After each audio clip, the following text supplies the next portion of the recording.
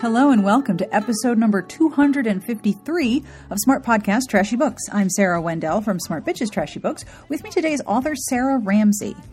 A little bit ago, I interviewed her while she was in London. She has been traveling the globe while writing and living in different locations. So we talk about her stay in Indonesia and in London, where she was at the time of this recording.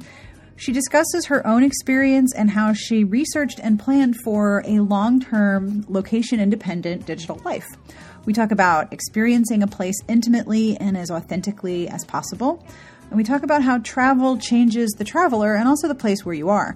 She shares advice and recommendations if you've been thinking that this is something you want to try. And of course, we talk about what she's been reading. This podcast is being brought to you by Blue Hollow Falls by Donna Kaufman. From her free-spirited mother, Sunny Goodwin learned the value of peace, love, and Jerry Garcia. The inheritance from the father she never knew, that's a little more complicated. USA Today best-selling author Donna Kaufman debuts a new series about a quirky small town in the Blue Ridge Mountains called Blue Hollow Falls. Donna Kaufman is a master at creating a sense of place effortlessly, ushering the reader into a wonderful town filled with warm characters, including a hunky veteran hero and a precocious young girl. When horticulturist Sunny Goodwin steps into Blue Hollow Falls to deal with her late father's past, she finds an old greenhouse in desperate need of repair and a half-sister she didn't know she had. The longer she stays, the more Sunny is beginning to realize that Blue Hollow Falls is the perfect place to put down new roots. Blue Hollow Falls by Donna Kaufman is available now wherever books are sold and at kensingtonbooks.com. And we also have a sponsor for this episode's podcast transcript. Each transcript is lovingly handcrafted by Garlic Knitter. Thank you, Garlic Knitter, and is available within a day or two after the podcast. So if you're thinking, I would really like to read or quote some of this, you can go find the transcript. Just about every episode has one. The transcript sponsor for this episode is a new, limited time only, 99-cent box set called Hero Undercover. Summer is cooler when you stay undercover.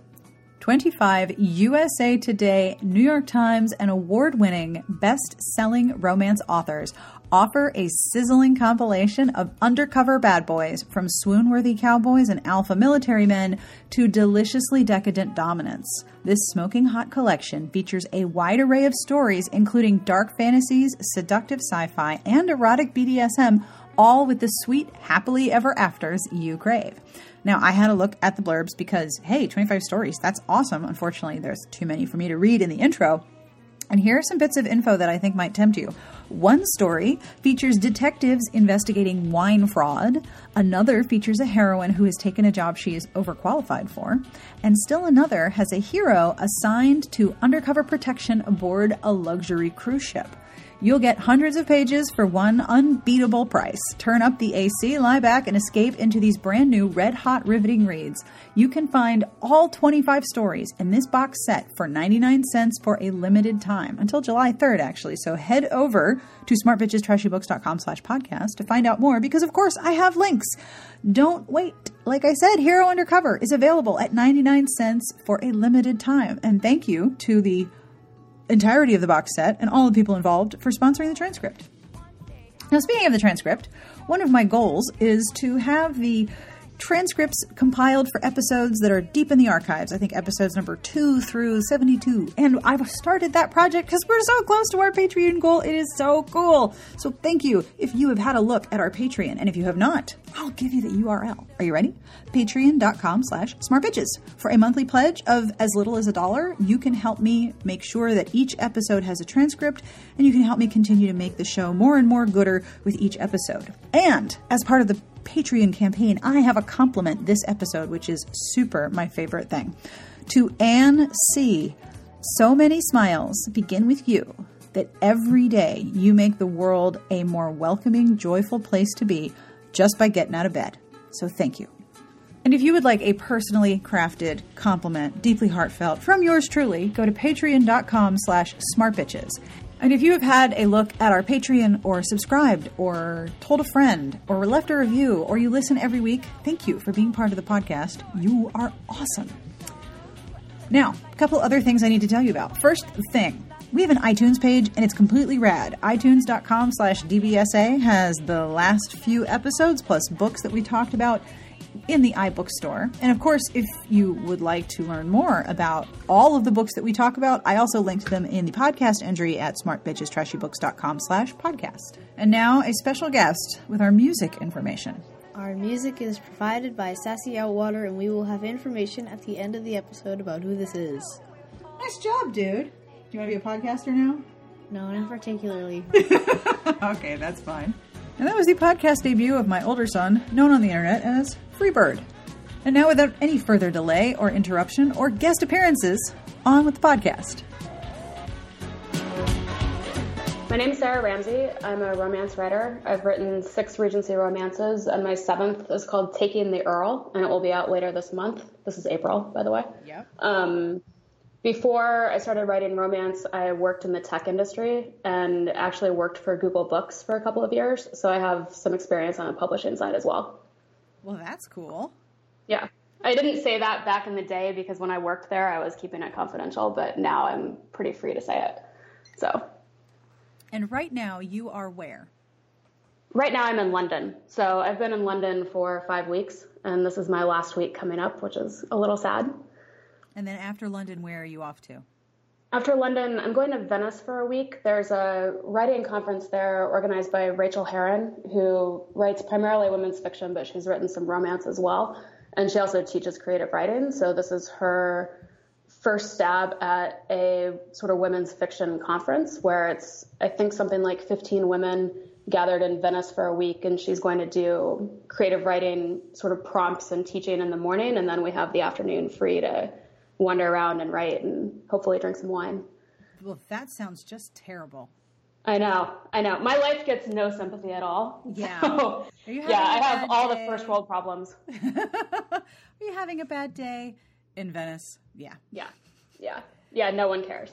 So you have been traveling for 3 months now?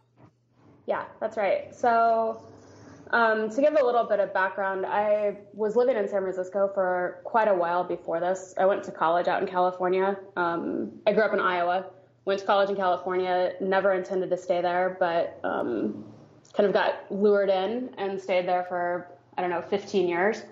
But ended up deciding at the end of last year that I was going to give up my apartment and travel full time. So back in December, I packed everything up and drove my car to Iowa. And then starting mid-January, I went on the road. So you gave up your apartment, packed up your stuff. I assume some of your things are like in a storage place or in a garage in Iowa. Yeah. I actually have a storage unit in San Francisco. So my belongings are kind of scattered everywhere. And I'll have to make a trip back to San Francisco before my next RWA conference so that I have something nicer to wear. Because all my good stuff is in storage. And then you started out in Indonesia. That's right. Is that right? So how did you decide to do this? What made you decide to travel? And I've heard this referred to a lot of ways as being a digital nomad, as a writing nomad, as being location independent. What made you decide to live everywhere and nowhere at the same time? That's a really good way to put it. It was something I'd been toying with for probably a year. So to give a little more context, I'm 35 and I don't have kids and I'm not attached to anyone at the moment. And this was something I'd always sort of thought about. And I'd always, whenever I had opportunities in my previous career to travel, I took them. So back in 2005, I spent 6 months in India helping to start up a Google office there. So it was something that I think I kind of knew a little of what I was getting into. But I had never pulled the trigger, partially because the idea of going someplace totally alone without knowing anyone was just a little too daunting. It's very intimidating. Yeah, it's very intimidating. I'm just enough of an extrovert that I've traveled alone before. Like when I've done research trips to England in the past, like I can handle 2 weeks by myself going to a museum and just staring at all the spoons in the museum by myself. Like that's no problem. Yeah. Piece of cake. Yeah. Like actually I'd rather not have anyone there because they don't want to look at spoons for an hour like I do. I'm the same way with miniatures. If there's an exhibit of miniatures, my husband is like, listen, I'm going upstairs to where, Saturn is eating the heads off his children. And I'm like, yeah, I don't want to see that. I'm looking at miniatures. Bye. Yeah, exactly. I actually had a tour, like a security guard at the V&A Museum one time when I was here, who I think started to get suspicious because I'm pretty sure he was in the like spoon and cutlery gallery just to take a nap. Like no one ever stood in there, right? Like people just walked through it to get somewhere else. And then I was there like taking notes on like everything and taking photos of everything. And he was like not sure what I was doing there. This woman is down to steal. Yeah, pretty much. So you're pretty comfortable traveling alone, which I can relate to. I was an exchange student to Spain when I was 15 and then when I was 20. And once you figure out how to do it, you can do it. Yeah. Yeah, I think that, the idea of like the airports and figuring out how to get from an airport to a hotel and like navigating all that stuff wasn't that scary to me. But I think what really helped me to figure out that this is what I wanted to do was, and this is going to sound like a shameless plug for a company, but I actually really like them. And it's why I went forward with this. I found a company called Roam, R-O-A-M. Yes, I want to ask you about them. Tell me all the things. Okay, so they're actually pretty amazing. And I was, frankly, a little iffy at first because, living in San Francisco, I've seen a lot of startups start up and then fail. And I was like, what if I give my money to these people and then they run out of money in a month? Like, it's not a hotel exactly, right? But Roam is essentially at the forefront of what you were talking about with digital nomadism, with sort of independent location living. Mm-hmm. But what's cool about them is that they have 4 locations as of April 2017. They have Miami, Bali, which is the first place I went, London, and Tokyo. And in each of those locations, they've sort of taken over like a boutique type hotel, something like 25 to 35 rooms. Mm-hmm. So you get your own room because my nightmare was that I was going to recreate my hostel experiences from when I was 20, right? No. I'm like I'm not going to sleep in a 16-person like bunk bed. No. Yeah. And the frank thing is I really need to write while I'm doing this, right? This was not a vacation. And the intent wasn't that I was going to just, gallivant around the world until I ran out of money.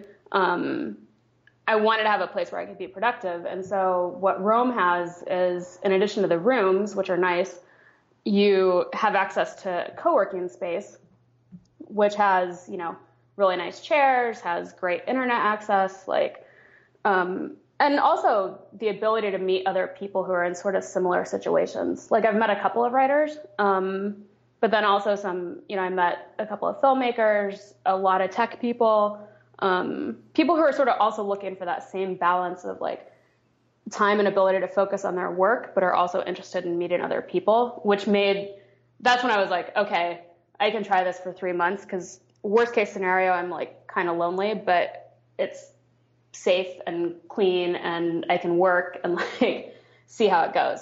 Yeah. So I spent 6 weeks at their Bali location and then came to London for 6 weeks. And that's been my first 3 months of this digital nomad life. So then you're going to Venice for a week. Mm-hmm. And are you going to book yourself into an additional Roam location in the future? I definitely would. Part of the problem is that they don't have enough locations open yet. That I want to go to. So I would happily go, like, I'm already thinking, when can I go back to Bali? Maybe I'll go in October. Like, for all the writers out there, Bali is one of the best places I've ever been in terms of like, you can write during the day, but then you can get a massage for like $7. Right? Yes. I have a strange divergence in the things I want to ask you. I want to ask you more about what Roam is like and how it's set up, but I also am dying to hear all about what Bali was like as well. So which one would you like to talk about first? Let's go to Bali. Yeah, let's do that. Pretty exciting. Do you have any specific questions, or you just want me to riff on it? I followed you on Instagram, and every picture was more beautiful than the last one. And I remember thinking, how do you get anything done? Like, I just stare. I was in the airport once in Fiji. I'm in the airport in Fiji. I didn't get anything done because I was looking out the window. In the airport, like when you're in a place that is that gorgeous, like how do you get anything done? Yeah. I will admit that in my 6 weeks in Bali, I think my productivity was sort of like a U shape. You know, I got there the first couple weeks and I was like, oh, this is great. I'm going to be really productive. And then I started making friends and going places, and I didn't bottom out. Like, I was still getting things done. But then the last 2 weeks I was like, okay, I need to like ramp things up again. Because it's true. Like, I think Bali is one of the few places I've been where even the walk to the grocery store was like the most gorgeous thing you've ever seen. The Starbucks. Right? It was, and that Starbucks. Yeah, you saw the photo from Starbucks. Like, yes. Their Starbucks, there's only one Starbucks. I was embarrassed to go there because, like, Indonesia is, like, home of coffee, right? Like, Sumatran coffee is, like, the thing, or Java. But I went to the Starbucks to buy the Starbucks mug because I collect them because I'm obsessed. And their Starbucks, the back patio looks out over this temple that has a lotus pond, and it was just perfectly serene, peaceful, the best Starbucks you would ever go to in your life. And I was just like, okay, this is ridiculous. You had like a tour of cafes. Yes. Yeah. Which is kind of my thing, right? Like I like to work in coffee shops. So I tend to go out and find coffee shops, and I like coffee. Bali was interesting to me because you could still feel what their culture was, but I had a little bit of a reaction to how the like US/Western European hipster dynamic has started to lay over the top of it. Right. So like if you see my Instagram, a lot of those cafes now are like kind of designed for Instagram. Like I was talking to a woman who owns one of the frozen yogurt shops in Bali, and she grew up in the States, and the whole game in Indonesia now is to like design something that people will put on Instagram. Right. So it's almost like a built-in form of marketing for that place. Exactly. Wow. Yeah. Which made them very pretty, right? And obviously great for my Instagram. But there was a moment where I was like, this isn't really that like. It's like almost like a permanent imprint of tourism. Tourism isn't something that's transient. It's something that's built into the architecture of the places that you go, because so much of their income comes from tourism. Right. I think that's a really good way to put it. And I think I was sort of reacting to that in San Francisco too, and it's part of why I left. Like, this is going off on a tangent, but it almost feels like the sort of middle to upper middle class, like traveling type people, whether they're from the US or Europe or Japan or Australia or wherever, are almost on this like bubble floating over the rest of the world. Mm-hmm. And you can go to any place and like never really connect. Right. Oh, right. It's like if you travel, but you're going to find a Starbucks and you're going to find a McDonald's and you're going to find a Burger King. When I lived abroad, both times, once was for 6 months, then the second time was for 3 months. Both times I got homesick. Both times I had culture shock. And it was immensely comforting for me to go to Burger King. Mm-hmm. But I realized I could spend my entire time there only eating at places that were American chains and never eat any place that was not an import like me. Yep. And you can really isolate yourself from experiences by only doing a sort of superficial examination that doesn't vary from what you do anywhere else. Yeah. Yeah, and I think it's interesting too that, you know, when you think about, I think I had this reaction in Des Moines too, of all places, because I was there over the holidays visiting my parents, and I went up to Des Moines and went out for dinner with my aunt and uncle, and we went to this really nice, like, French bistro type place that has only been there in the last decade. And I was just having this weird moment of, you know, this didn't exist here before, and this feels like something I would have in San Francisco, and it's definitely not tied to the place, but it's good for the economy. But I don't know what would have been here before anyway. Like, there's not, like, indigenous Iowa food other than corn on the cob, maybe. But it was just this, like, weird back and forth in my head of, like, how can you actually still have an experience that is really tied to a place if everything is getting replaced by, like, this sort of weird, like, hybrid new American bistro thing? Yep. The world is so big and the world is so small. Yeah. Yep. Did you have any concerns about being a woman traveling alone? Were there any moments where you were like, oh, yikes? That's a great question. I think in Bali, I didn't. I never had a single moment of feeling like I was in danger, other than it was easiest to get around on the back of a motorbike taxi, and you just hire some random guy to like drive you around on a motorcycle. That never felt that great, but it didn't feel unsafe from being a woman. It was just unsafe because that's a really stupid way to get around. Because I know for some people who might be listening, who would be thinking of doing this, there are a lot of messages, I think, both overt and subtle, that communicate to women, you're not safe if you leave this bubble of security. However you're defining that security bubble, there's a lot of messages that say, once you step out and do that on your own, you deserve what happens to you, and it's not going to be good. And that I still see that message like every day in very different in different ways. It takes a lot of I don't want to say confidence, but there's a certain self-motivation that comes with overcoming that message and saying, yeah, I'm going to do this and it's going to be fine. And I'm going to take care of myself and I'm going to be okay. Yeah. Yeah, I agree with that. And I think, for what it's worth, I wouldn't classify myself as an incredibly brave person. Like, this seems like a strange and different enough thing for someone to do that it looks brave. I'm sure that someone has said that to you. Oh, you're so brave. Yeah, like everyone says that. And I'm like, well, I kind of assess the risks, right? Like, I would do this here. I don't know if I would do this in Cape Town, for example. Like, I've been to Cape Town before. I really enjoyed it. I was there with friends, and the one day I had on my own, I basically just went to a spa.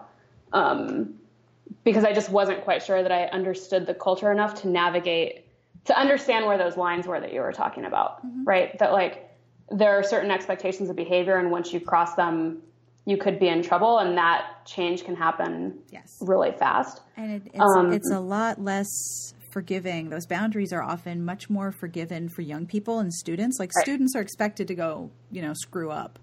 And also, they're also expected to travel in a lot of ways, or at least they were when I was younger. I'm a little older than you. I'm 41. But like, being an exchange student and traveling when you were younger in high school or in college was pretty normal. And there was a whole lot of Eurail pass buying after graduation some years. But with students, you're much more easily forgiven if you screw up, I think. When you are older and you present as older, you're expected to know better.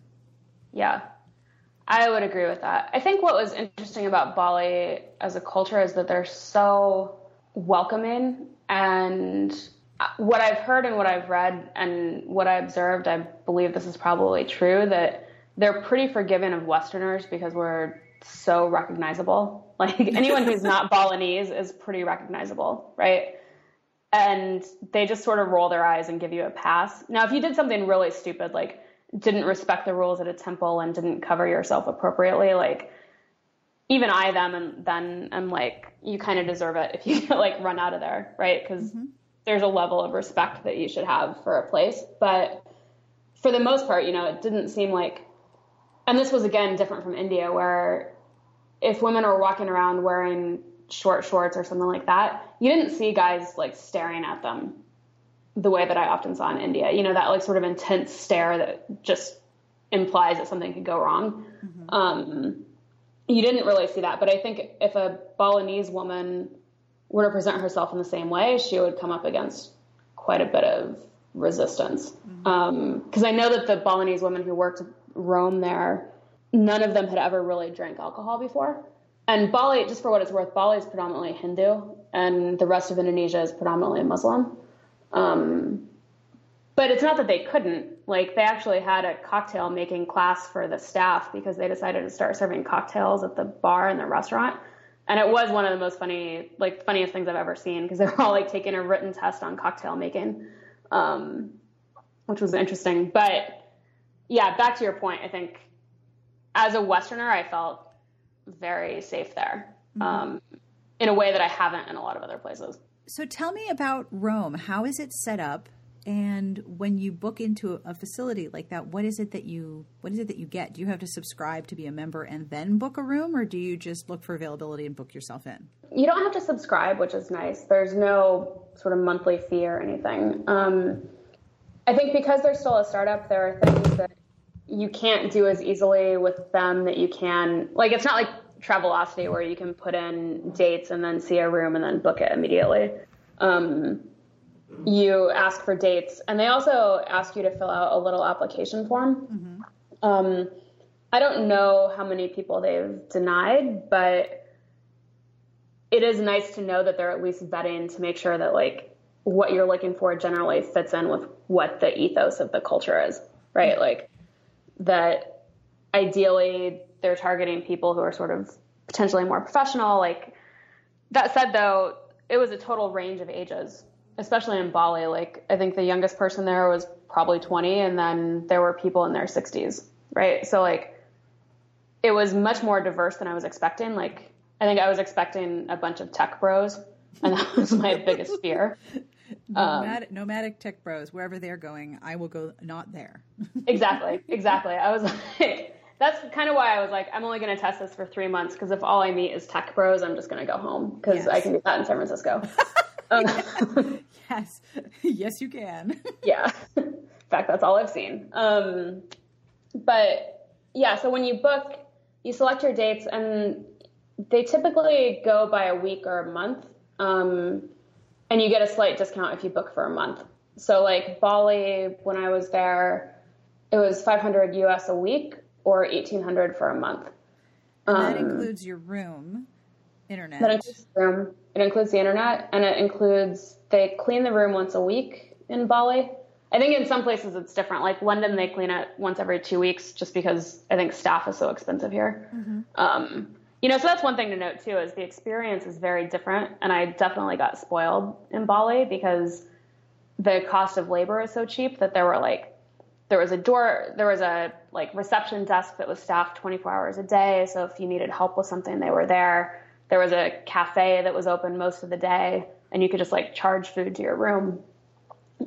Whereas here in London, and each place has a community manager who organizes events, which is nice if you're like a little more introverted and you don't meet people quite as easily, but you want to do something. There's usually a weekly dinner, like a movie night, things like that. It's like on the edge of feeling like an adult college dorm experience without going too far over the edge, if that makes sense. Yes. It's combining all the good parts of having a community planned with events around you. Yeah, exactly. But you can drink alcohol and not get written up for it. And nice. Yeah. Can you have guests in your room, or is there boundaries about who you can bring to your room with you, should you wish to do such a thing? That's a scandalous question. No, you can have guests. And actually, if you're traveling as a couple or with a friend or something, they charge the same for the room, no matter how many. Like if it's 2 of you versus 1 of you, it's the same for the room, which is nice. So the people I knew who were traveling as a couple, it was more cost effective, obviously. What else do you want to know? What was the setup like in Indonesia? I mean, I remember you shared a picture of your room on Instagram, and it was a really nice room. Yeah, the setup in Bali was beautiful. So my room, I had a king size bed. It was air conditioned. It was like the only air conditioning I had anywhere on the island. So I admit that there were days when I came home and I was just like, I have to lie in my bed for an hour and just like have air conditioning because I was dying. San Francisco's made me really weak from a temperature fluctuation standpoint. It's always 60 degrees there. Yeah, you're going to get some serious temperature fluctuations too. I know. I'm not used to it at all. And coming from Bali to London was pretty hard. Not going to lie. So Bali, my room was beautiful. I had obviously my own full bathroom with this crazy bathtub that was carved out of stone, which I'll have to share a picture of the bathroom. It was insane. But then it felt very tropical outside. So the building is built in a rectangle around a central pool, which was really nice. So it just felt very lush. Like there were, hanging vines in this pool that they scrupulously maintained. I think there was a guy who just sat there and pulled leaves out of the pool all day. Which felt a little excessive. I think he enjoyed it though. I think he was just listening to music on his phone and would just sit there and wait for a leaf to fall. So it's a pretty good life. Good job. Yeah. And then all the rooms have a communal kitchen as well. So if you want to cook, that's definitely possible. And they're really nice. So the one in Bali was sort of open on one side facing the pool, which was great because if we had events, you could sort of mingle around the counter and then spill out to the pool area. But each person gets space in a fridge and then also space on a shelf, so that you can keep groceries there. And it's fully stocked with and they provide things like cooking oils and flour and sugar and that kind of stuff. So you don't have to buy a little bit of spice for something. That's very cool. Yeah, which was nice. I will say in Bali, I didn't cook very much because the eating out was pretty cheap and the food was just amazing. Like my Instagram, it looks like I was only photographing the best dishes, but every dish I saw was beautiful. Like it didn't matter where you were or what you were eating. Like the presentation was amazing. And it would be a lot of vegetarian, right? Yeah. So, which is kind of one interesting thing about the culture there too, is because I was talking to one of my taxi drivers, and Bali's Hinduism split off from India's quite a while ago. And so they don't have very many vegetarians, whereas India is quite vegetarian friendly. Mm-hmm. So the Balinese eat meat and they eat beef, but the town I was in, Rome, is in a town called Ubud, which is where Elizabeth Gilbert went when she did her Eat, Pray, Love experience. Mm-hmm. And so there's a lot of Westerners now showing up to have their own Eat, Pray, Love experience. And so this whole cottage industry is built up around, yoga. The Western yoga tradition really sprung up from there. And there's a lot of vegetarian restaurants that cater to that crowd. And I was also warned that there are also men lingering around waiting for the women who want their Eat, Pray, Love experience. So just for what it's worth, you might just want to watch out for that if you do go to Bali. It must be very interesting to see how American culture and Western culture have arrived and taken root in different places. Like for us in the States, that book was meant a bunch of different things, but that it means something entirely different in Indonesia and in that town. Even though it's the same book, it's a totally different thing. Yeah. Yeah, it is interesting. I will say, I think the influence is waning some because it has been out for a while. But it was enough to sort of give that town a foothold, is almost what it feels like. Mm-hmm. Right. And now it's a destination and people now know it as a yoga hotspot and a lot of healthy eating and all of that. Yep. So sort of like the Maya Riviera in Mexico. Yeah. There's a lot of yoga and healthy eating. And whereas before it was, that's south of Cancun. Why would I go there? I'm staying in Cancun with this Senor Frog guy. I like him best. Yeah, actually, that's a great example because Bali, I will say, if you're back to the safety question, I had meant to say this, I actually never went to the beach resort areas, which is what Bali was originally famous for. Mm-hmm. And that's where, or infamous now, because a lot of the Australian stag and hen parties go there. Mm-hmm. To be fair, I didn't actually go out clubbing by myself, but I don't think that was a choice I would make anywhere. It's not really my scene. No, I would never. I mean, even when I was 15, I didn't want to. I don't like loud places. It took me a while to figure that out. No. I know. I start to feel like I'm one of those get off my lawn people because I'm I don't like crowds. I don't like noise. Right. Drunk people. I remember I turned 21 and I was like, wait. Okay, explain this to me. I have to put on my nicest clothes that are dry clean only. And then I have to go out and put on makeup, do my hair, look real good, go out, go to a place that's loud and smoky where I won't be able to talk to the people I'm with. And then I will come out, I will have less money because I will have bought a bunch of drinks that I couldn't drink very quickly. And then I will come out smelling like smoke. So now I have to get myself dry cleaned, which is expensive. Yep. And I have to go and, shower thoroughly because I am somewhat gritty and my makeup is now no longer where I put it originally. And I can't hear anything because my ears are ringing and my throat hurts because I was screaming to get anyone to hear me. And that was supposed to be fun. That was not fun. That was the opposite of fun. No. I think I can count on one hand the times that I had fun in a club. Right? Yeah, me too. And it was very specific experiences. I'm way too introverted for that.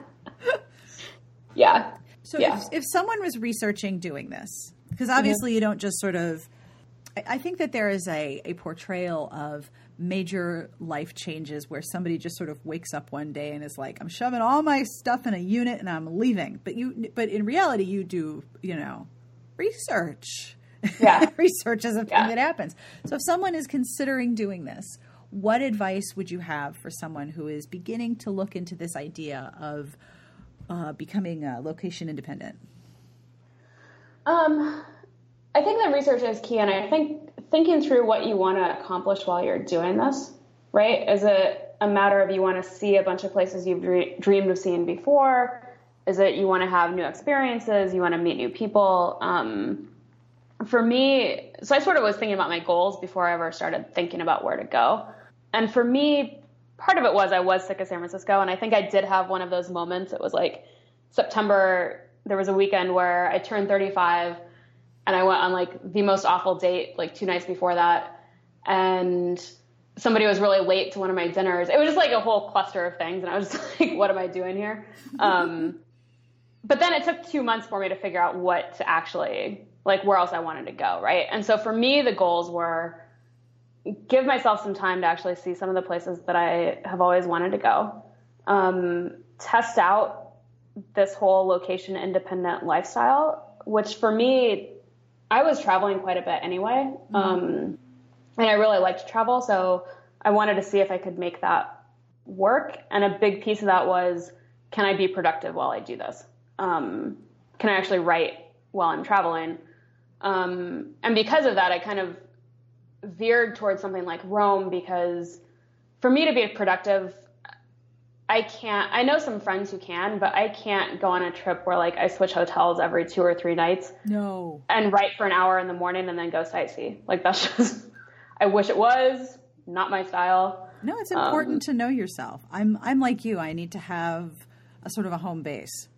Yeah. And so for me, that was important, setting some sort of guideline for myself that like, things like this trip to Venice that's coming up, that's a conference, that's one thing. But for the most part, try to spend like 4 to 6 weeks in a location. Because that alleviates a lot of pressure, right? Like I've been in London and there are more museums here than I could see in a lifetime probably anyway. But it doesn't feel like I have to do the like forced march through 5 museums in 2 days. No. Right? Because I'm here for 6 weeks. Mm-hmm. So, if I want to go to the British Museum, and the great thing is a lot of the museums here are free. So if I want to go to the British Museum, I don't go once. I like write for a couple hours one day and then I go there for an hour and a half. And then maybe 3 days later, I go back and see another wing, which has been a really nice way to balance the sort of what I was hoping to get out of the travel piece, which was research and inspiration for current and future books, with the fact that I still have to be productive on the current book, right? Like I can't just drop that and go look at spoons for an hour, as much as I would like to. This is a bit of an intrusive question, so I'm not trying to be nosy and rude, but I'm sure one question that people would have is like, well, what about your job? Like, how do you generate income? Are you also working online while you travel, or are you spacing this among book contracts so that you know when your income will come in? For me, my income has always been very sort of up and down. And that's part of why I also only planned the first 3 months, right? So I was at a point where I had some money saved up, and also I'm in this is not a luxury by any means, but I was in the place where like San Francisco rent is so stupidly expensive that even the cost of like traveling off-peak plane tickets and living at Rome was about the same as my rent. Yeah. So from a budget standpoint, it wasn't, and I recognize that's different for most people, right? But that's just the way it is in San Francisco. So from a budgeting standpoint, like for me, it's sort of the same as it has always been, where if I have a book come out, I'll see an income spike and then things sort of taper off, and I just have to be careful about the budgeting. Yep. But a piece of this too was, to be totally frank, like I left a job in tech, and I definitely don't make as much money writing as I did in tech. And there's some underlying like freak out about I'm 35 and I'm no longer kicking into my retirement account. Like, what am I doing with my life? And I'm like such a failure, which is not true, but where the mind goes. Part of this was also looking for inspiration for a different kind of project and potentially looking for contacts to help with that, right? So tossing around ideas around travel blogging or doing more consulting with other startups or other companies. Like I'm still very much in the early stages, but that was a big piece of it for me. Was I'm passionate about a lot of different kinds of business, and maybe I'll find something interesting on the road. I don't know if that answer is helpful to anyone else, but for me, that was what I was headed for. Well, I also think that if you know that the place where you're living is X amount per month and you have a budget of Y for food, you can save up and budget yourself. Like, it's possible to say, this is the amount that I'm spending this month, and then begin saving in preparation for hitting the road. Right. But I also know that among the people I know who are location independent, they are usually freelancers, consultants, or they're writers, and they know when their checks come in, which sometimes with publishing can be difficult. You don't necessarily know. Right. Exactly. So it's a balance of both budgeting and knowing your income streams. Yeah, and I think one thing to keep in mind too is that there were a couple of tight months where I was still paying rent on an apartment, but I also was prepaying for like booking my first 6 weeks at Rome, right? Where like once you get ahead of that, it's totally fine. But that couple months of trade-off where it was like, oh, I'm buying like 3 flights and paying for 6 more weeks someplace else, that was a little tight. But again, it's a planning thing, right? And I think back to the research question, like maybe you plan that out, right? Like maybe you aim for someplace. You can do it in a couple different ways, right? You could aim for something that's really cheap initially just so that you can build a little bit more cushion. Or in my case, I actually decided to go Rome first because I was like, if I can't be productive in a place where like everything is literally set up for me to be productive, like there's a co-working space, I have my own room. If I can't write while I'm doing that, then this experiment is kind of dead in the water, right? Right.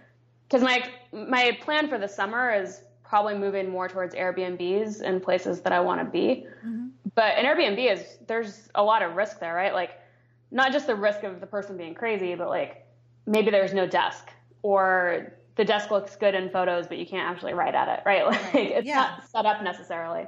With every Airbnb, there's also sort of the on-ramp of, okay, where's the grocery store? And exactly. There are services that are not necessarily provided, like there would be at a place like Rome, which is sort of halfway between a hotel and a self-catering apartment. Yeah. And I also, as a writer, I think watching the community form and dissolve around me was pretty fascinating. Like, it's really weird to come into something that kind of feels like a summer camp, right? Like if you remember summer camp and you made like the best friends of your life in those 2 weeks and then you maybe never saw them again or like saw them in summer the next year. Yes. But like in those 2 weeks, they were like the best friend you'd ever had and you didn't know how you were going to live without them, right? Right.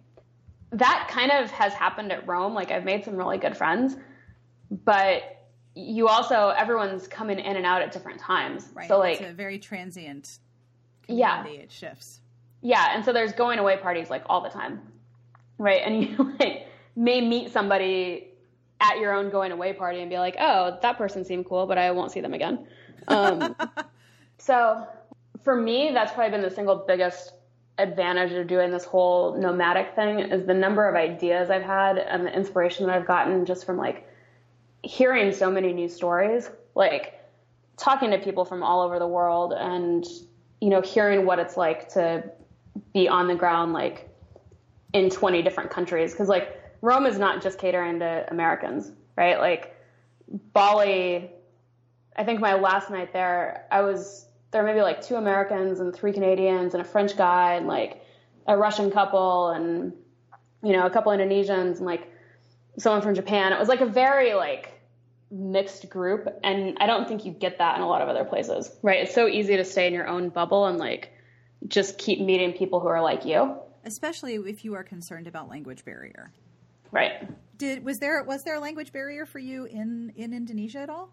Not much. I mean, there was obviously and that would be frustrating sometimes because I felt like I was building a good connection with some of the people who worked at the cafe because I was there for 6 weeks. Like I saw them every day. Mm-hmm. But our conversations just by default kind of had to stay a little simplistic. Right. You know, you're talking about their kids and like what they do, but you're not getting into like, how does it feel to be a woman in the society, right? Like you can't have those conversations, which was frustrating. But from a purely like getting around, being able to, you know, buy groceries or take a taxi, like that was pretty straightforward. there was enough English for you that you could get around. It wasn't like you were completely impeded by your own ability to speak a local language, but you weren't going to have a deep conversation with someone who you just met because the language just wasn't there. Right. Like I had a couple, the comment I made earlier about the religion in Bali, like that taxi driver happened to speak really great English. Mm-hmm. And some of them have, worked abroad or done other things. Like English is clearly a really valued skill in the tourism industry. Yes.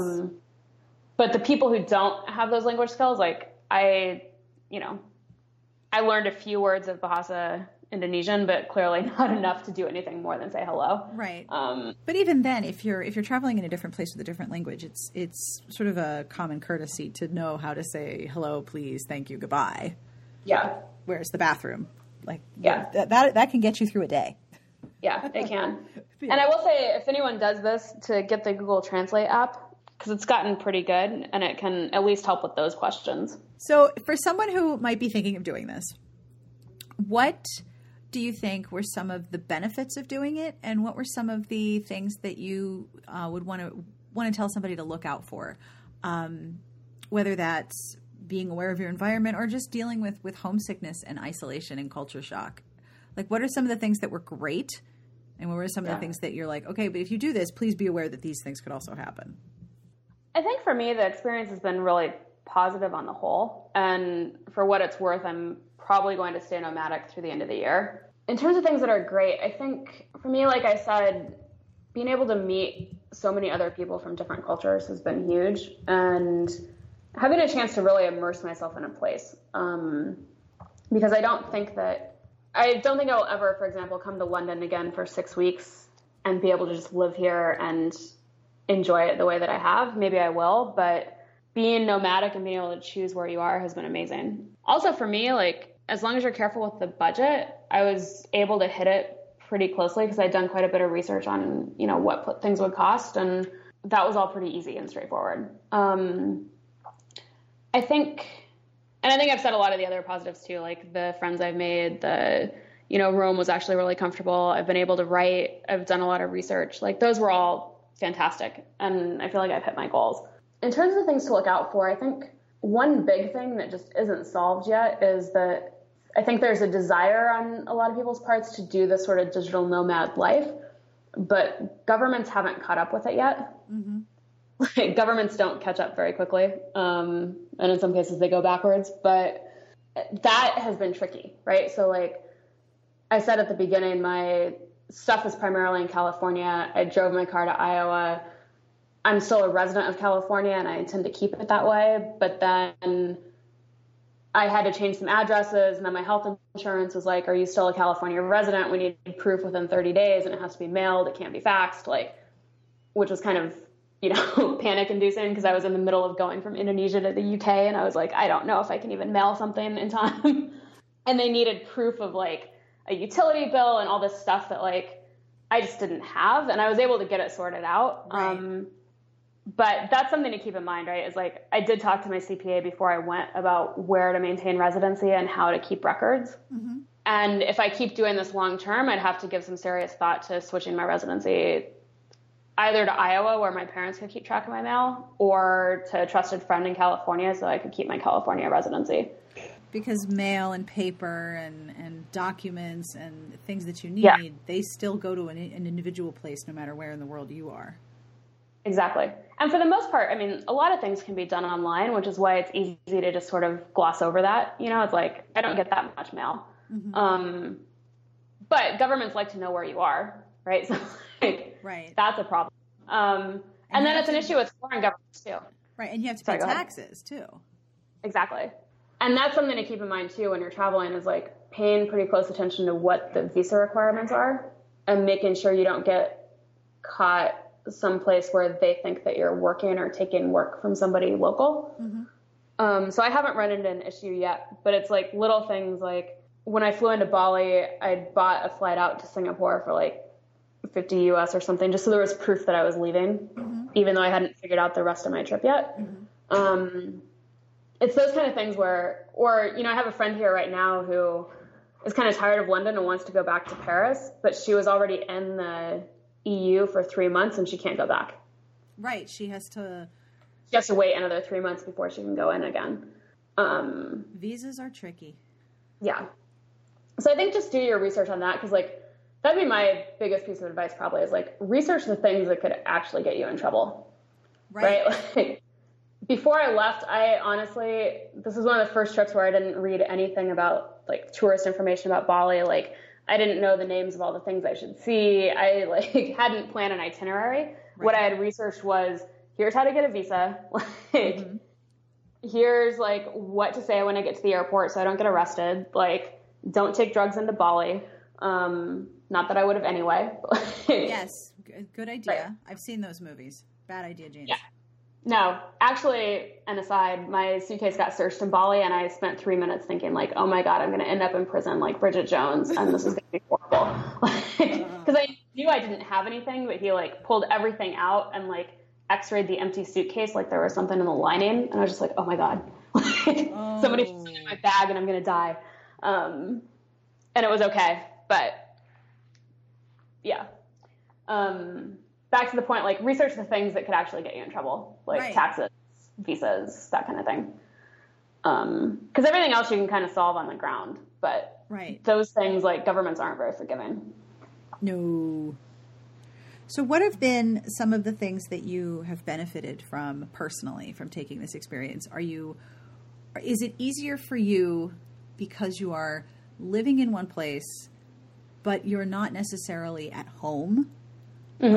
That is more freeing or liberating? Do you find that you're more relaxed as you do this, or do all the things that you felt at home sort of come with you when you travel sometimes? I was much more introspective in Bali than I have been in London. I think because Bali was like totally removed from my life, and London, there's some subconscious, like, everything I see should become a book, because I write Regency historicals. I should have said that. So, I just walk around and I'm like, oh, of course, like, yet another building from the 1800s that I know something about. Like, let me write this down. Because what you're doing, it's like somewhere between relocating and vacation. Yeah, exactly. Which is nice. And I think that's the really positive and really negative thing about it, is nothing feels permanent.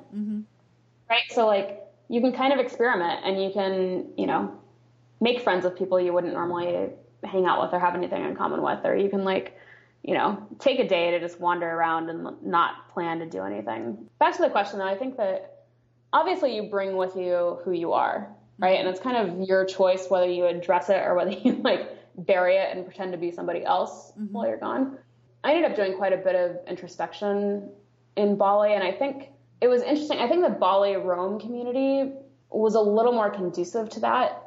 Not to knock the London community, but it feels like the people in London are here because there's actually quite a few people who have a job in London and are in the process of relocating, but are maybe staying here for a month while they find something.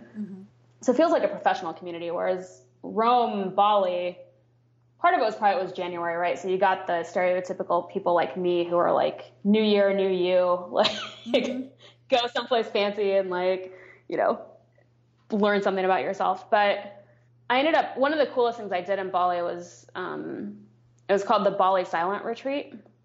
And I think it's just balisilentretreat.com.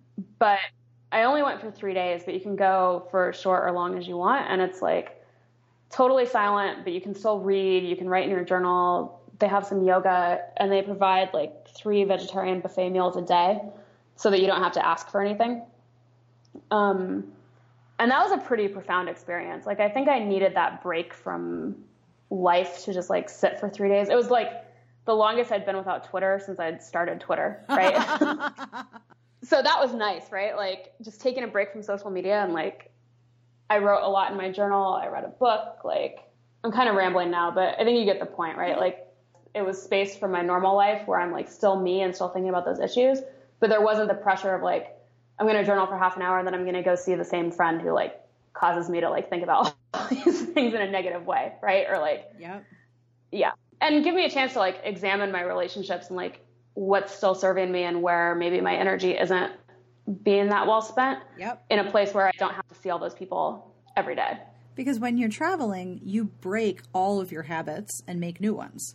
Yep. And even the stuff that's autopilot, like where you get your coffee or where you put your coffee when you go to work and what does your desk look like, it's all gone and it's all different. So you have to rebuild all of those habits, which means, of course, that you reconsider them as you do them. Like, do I really want to do this? So where are the places that you want to go next? Have you planned anything into the future? Or are you just sort of like, I have a list and I'm going to figure out how to get there soon?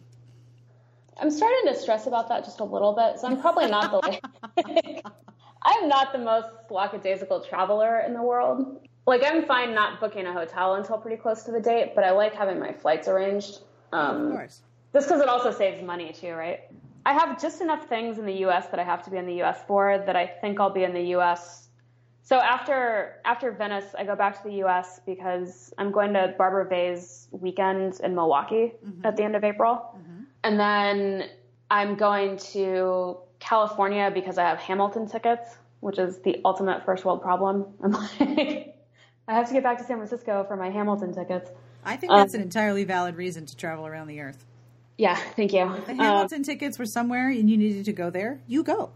Yeah, because they were actually, like, I'd bought a season pass to the theater like a year and a half ago, knowing Hamilton was coming, and have slowly been selling all the other season tickets because, like, I'm not there.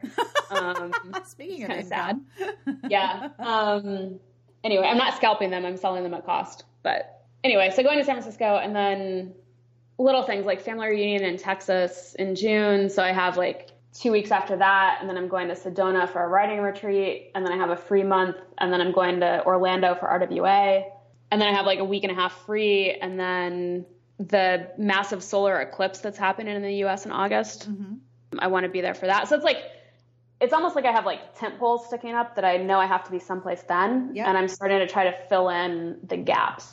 So then it comes down to like, you know, maybe I want to spend some time in New Orleans, and also testing out cities where I think I might want to live someday. So I really have been thinking a lot about Denver. So that month that I have free, I may just like sublet something in Denver and see like, how does it feel to be there? But then towards the end of the year, I have like September to December free, and I think I'll do another international leg. So right now it's either a bunch of people I was with in Bali are talking about renting a villa there then. So I may go back to Bali or do the Mediterranean, because I've always wanted to do like Spain, Portugal, south of France, down the Italian coast. Right.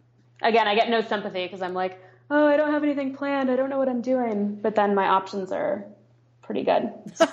Yeah, they are. Yeah. That's brilliant. I always ask this, and I should have warned you in advance, but I do always ask every guest, what are you reading that you want to tell people about? So I tend to read a lot of nonfiction when I'm at the end of a project because I just have trouble reading fiction.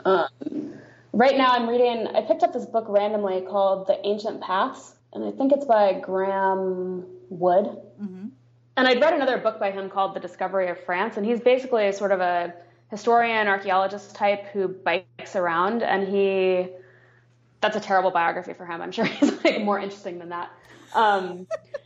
But The Ancient Paths, like the premise behind it is that he was like looking at old sort of like Celtic settlements and Celtic civilization, and there's this like belief that the Celts really didn't have much knowledge or anything going on other than Stonehenge. But then he started piecing together, you know, like they clearly had like roads and civilization, because if Julius Caesar was able to say he went from like point A to point B in 2 days and it's like 40 miles, there must have been a road there. Right. Like before he went, right? And so he's like laying out sort of the geometry of where the Celt civilization was. And it's like pretty fascinating because it seems like there are like ancient paths, as the book is called, that were very geometric and like had a lot of significance that just have been lost to history. So he's like biking around France looking for that stuff. That's cool. Yeah, so far I'm enjoying it. And the other book I read that I loved and would really recommend, this was like a month ago, but it was called 1177 BC.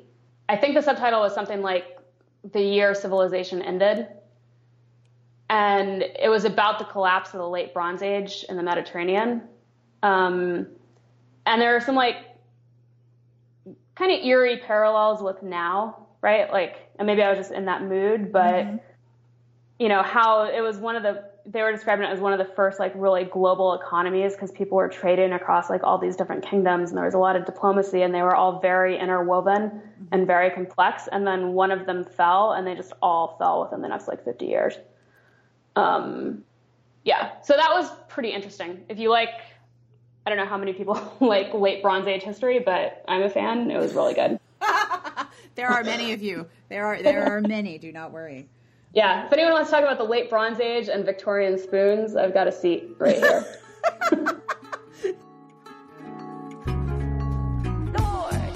And that is all for this week's episode. I hope you enjoyed that interview and maybe it inspired you to travel a little bit. If you'd like to tell me about where you have lived or worked or where you want to travel, I would love to hear about it because I love traveling. You can email me at sbjpodcast@gmail.com. I want to thank Sara Ramsey for hanging out with me during a nice, manageable time difference and talking so much about what she does. I think it's really cool. I will have links in the podcast entry, also known as the show notes, to some of the places that she mentioned, including Rome, the Bali Silent Retreat, plus information about the August solar eclipse, if you weren't aware of that. You can learn all the things about where you can see it or where you could go to see it. This podcast is brought to you by Blue Hollow Falls by Donna Kaufman. From her free-spirited mother, Sunny Goodwin learned the value of peace, love, and Jerry Garcia. The inheritance from the father she never knew, that's a little more complicated. USA Today bestselling author Donna Kaufman is debuting a new series about a quirky small town in the Blue Ridge Mountains called Blue Hollow Falls. Donna Kaufman is a master at creating a sense of place effortlessly, ushering the reader into a wonderful town filled with warm characters, including a hunky veteran hero and a precocious young girl. When horticulturist Sunny Goodwin steps into Blue Hollow Falls to deal with her late father's past, she finds an old greenhouse in desperate need of repair, a half-sister she didn't know she had, and the longer she stays, the more she realizes that Blue Hollow Falls is the perfect place to put down new roots. Blue Hollow Falls by Donna Kaufman is available now wherever books are sold and at kensingtonbooks.com. We also have a sponsor for this episode's transcript, so thank you very much to the boxed set Hero Undercover. Summer is cooler when you stay undercover. 25 New York Times, USA Today, and award-winning best-selling romance authors offer a sizzling compilation of undercover bad boys, from swoon-worthy cowboys and alpha military men to deliciously decadent dominants.